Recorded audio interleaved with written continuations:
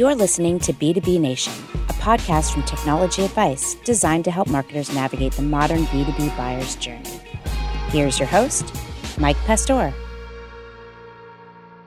When I think of personalized experiences, I think of Amazon. My Amazon.com page is different from your page and my wife's page. It knows what I've bought and what I've searched for and what I might need next. Personalization has been a cornerstone of B2C marketing. But it's an area where B2B marketers struggle because the decisions on what to buy and when to buy it are made by committees, not individuals. Branding is another popular B2C play that often causes headaches for B2B marketers. Brand awareness and perception still matters. And it's, in my own job in working with CEOs, they don't like to spend on brand marketing as much as they want to be able to say, I spent $100 and I get 3 leads and that equates to this much in sales.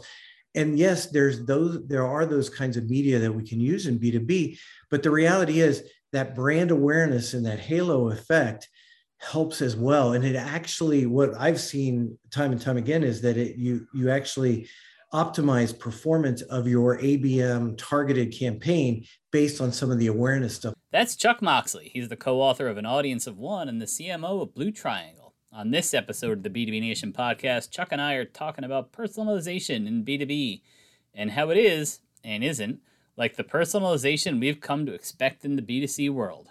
Welcome to B2B Nation. Chuck Moxley, welcome to B2B Nation. Why don't you take a minute and tell us who you are and what you do? Thanks, Michael. Great to be here. So I'm Global Head of Marketing for Blue Triangle. And you probably haven't heard of Blue Triangle, but we help brands that operate large e-commerce websites identify potential lost revenue opportunities and then recapture it by identifying and prioritizing those issues that need to be fixed in order to optimize their website's performance. All right. You co-authored a book called An Audience of One. So why don't you just take a couple of minutes and walk us through the book at a high level?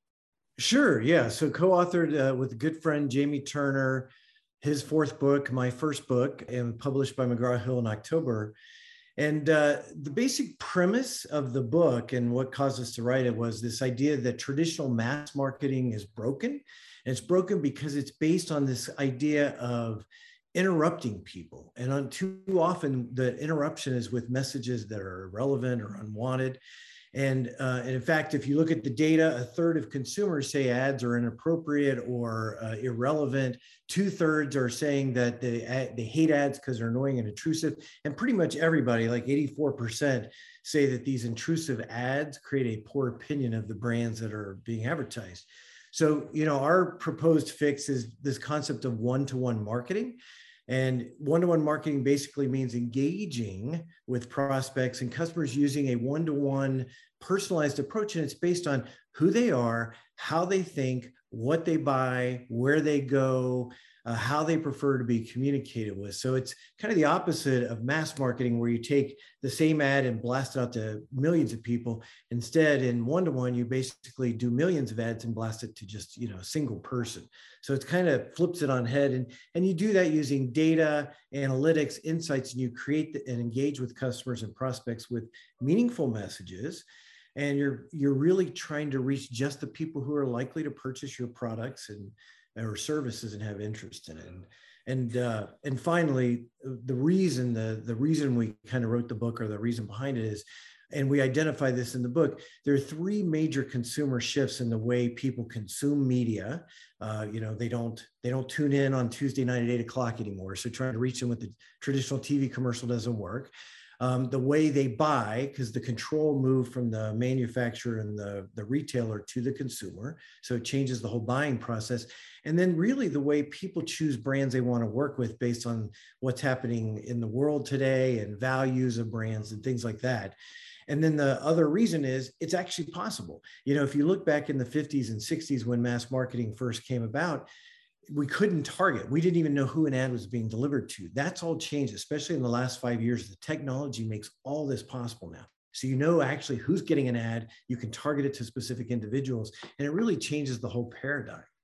Right. So that's a good segue for those shifts in the way we consume media. So let's drill down and apply the concepts here to B2B. I always say people don't take off their B2B hats when they show up at work. We're all looking for that consumer-like experience in B2B, the easy, I just want to click, I'd rather not talk to anybody. So how do the ideas in the book translate to B2B? You're exactly right, Michael, that it's still people, right, that are buying. So they still like the same things. So we wrote an entire chapter on B2B to apply the principles after we had kind of laid it out in more traditional consumer terms. And what you find is that the principles remain the same. The techniques and the technology will be a little bit different because of B2B. And it's really because there's a few inherent differences between B2C and B2B marketing and purchases. And the first is, there are more people involved. If you're marketing to consumers, it's often a single person or a husband and wife, right? If you're marketing in a B2B world, there could be 5 or 10 people involved in the buying decision. So that multiplies the number of people that you have to put into that consideration. They all have different roles. And then some other factors are B2B purchases tend to carry more risk and involve larger dollar amounts. So, choosing a bargain brand of mac and cheese might, one purchase for $3, we eat it once and we hate it, and it affects me and, my kids. If I choose a cheap CRM system, it affects every department in the company, and it tends to involve tens of thousands of dollars. So that price point, the risk all become bigger, and making the wrong purchase becomes the implications are a bit greater. And so, and then finally, for those same reasons, B2B purchases are rarely impulse purchases. They're almost always considered purchases. And, consumers make considered purchases, a car, a home, big purchases, but we make lots of impulse purchases. We're walking through the store and buy a pair of shoes or a blouse that's on sale.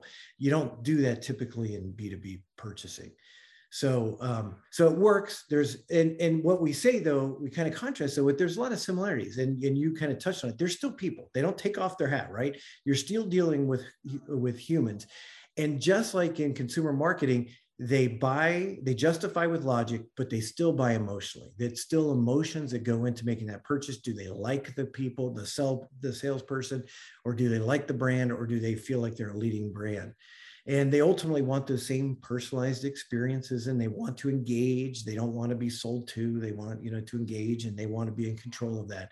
So in the book, for both types of purchases, we kind of laid out the framework based on who, what, where, when, why, and how, right? Who you're targeting, how you're going to reach them, where you're going to reach them, et cetera.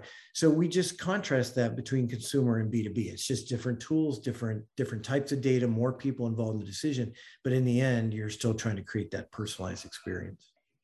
What do B2B vendors get wrong about ideas like personalization and one-to-one marketing? When I think about personalization, Amazon does a really great job, right? I go to Amazon, right. It's my Amazon. It's different from Chuck's Amazon. It's different from my wife's Amazon. Right. It's kind of hard to beat that experience. So where do B2B vendors struggle with this stuff? Yeah, it's funny because I often I've told clients and when I've talked about this, that when a person is interacting, say, with your e-commerce website, even if you're, IBM, right? They aren't comparing that experience to IBM or to, say, Dell computers. They're comparing it to Amazon. Amazon has become that standard, right, in terms of making that easy and the personalization.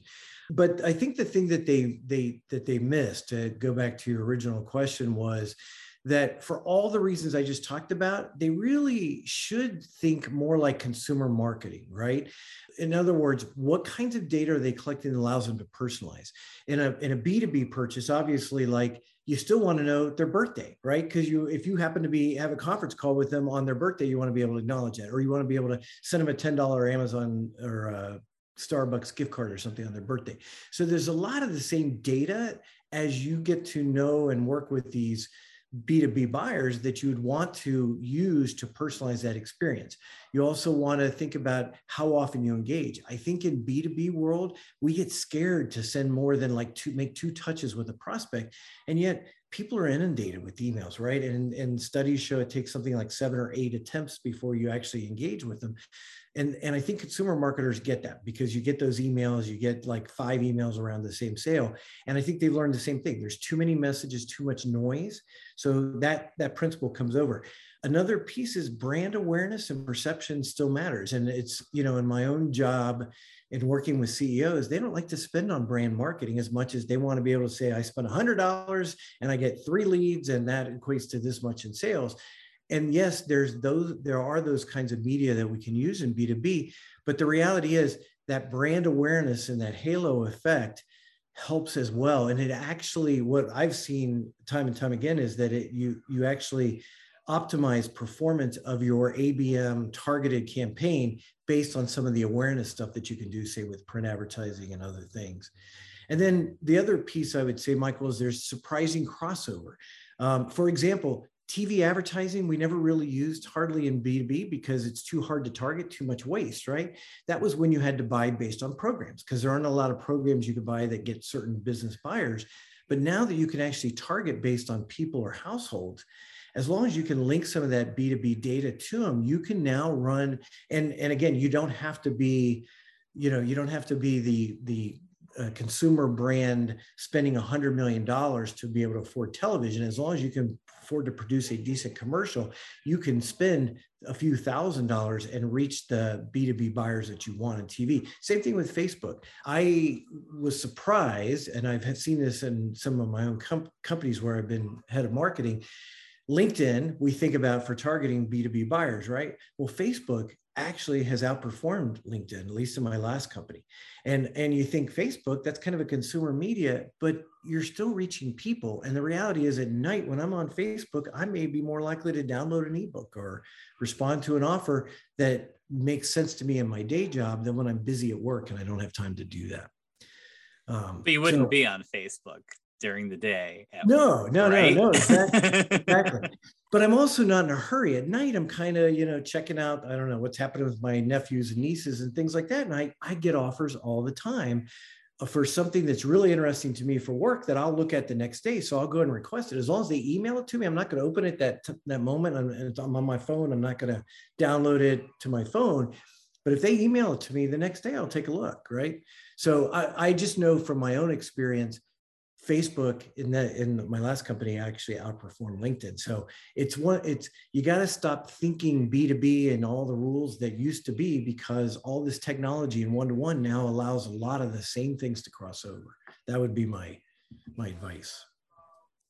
All right. You touched on this a few minutes ago, but everybody in B2B knows that buying in this space is done by committees, maybe 6-10 people involved in a lot of purchases. And so how does that affect personalization efforts? Because we talk B2C, we say 1-to-1. B2B, it's more like 1-to-6. But should vendors be exploring experiences for different roles? Because it's 1-to-6, but they're all different people with their own preferences, different roles, different concerns around the purchase, different fears you need to address. It's not 1-to-1. It's not 1-to-6. It's like 1-to-1-to-1-to-1-to-1-to-1. Right. I think that's a good distinction, because you're right. There's a difference in scale and different in tools, right? Because you have a lot more people involved in the buying decision. You have to be able to reach a lot more people. But to your point, and because business purchases, B2B purchases are more complex, they have different roles. They can be an influencer, they can be a decision maker, they can be a budget holder, they can be a champion. There's a lot of different roles. And the great part is the tools and technology allow you to respond to all that. You build out your personas. Typically, we're doing that, right? And you're saying, this person is this role. Therefore, I want to give them this kind of content because they're going to be more interested, for example, in how to financially cost justify it if they're a financial buyer versus the tech person who wants the details and a white paper on the technical behind it, et cetera. So you still can apply the same principles. It's just a much greater scale. And then that means you have to start to segment a little bit. And I've had this come up before. People go, well, when I talk about segment, well, that's not 1-to-1. Well, yes, correct. True 1-to-1 marketing. And I've had people go, I want to be able to personalize it based on every page they viewed on my website. Is that possible? It is. Is it expensive? It is. and it's hard to scale. So even in my new role, because I've only been at the company for about a month, but in my new role, when I came in, they had one SDR and he wanted to personalize every single communication, which doesn't scale. So what we had to do is start saying, look, let's take the 30 largest companies and there's 300 people. Let's do videos to those guys. Let's do really personalized communication. you got to scale though, because you need enough prospects in your pipeline. So we need to also scale out with more segmented, which we can do based on personas, based on, where they are in the purchase decision. We know that in sales stages. So there's so many ways. And again, I do B2B all day long, right? I've done, when I worked in ad agencies, I worked on lots of consumer brands, but today I'm a B2B marketer. So I live and breathe this stuff every day. And there are ways to do it. You just have to put the effort in and start to collect the right data and start to customize, and then you can scale it up. All right, the question we asked just about everybody on B2B Nation, and that is, what is your favorite tool? What's the one thing you cannot work without? Our usual rules: you can't use a tool that you're selling or marketing, and you can't use your phone as the answer unless you cite a specific app. Gotcha. Yeah. Well, my own company, since I've only been there a month, I'm not familiar enough to even recommend it, but I'm sure it's a great tool. The one that when I think about it as a B2B marketer, what I live and die by, and have found really important, is an ABM ad targeting platform. With ABM, right, account-based marketing, you're typically, targeting specific accounts that you're trying to go after.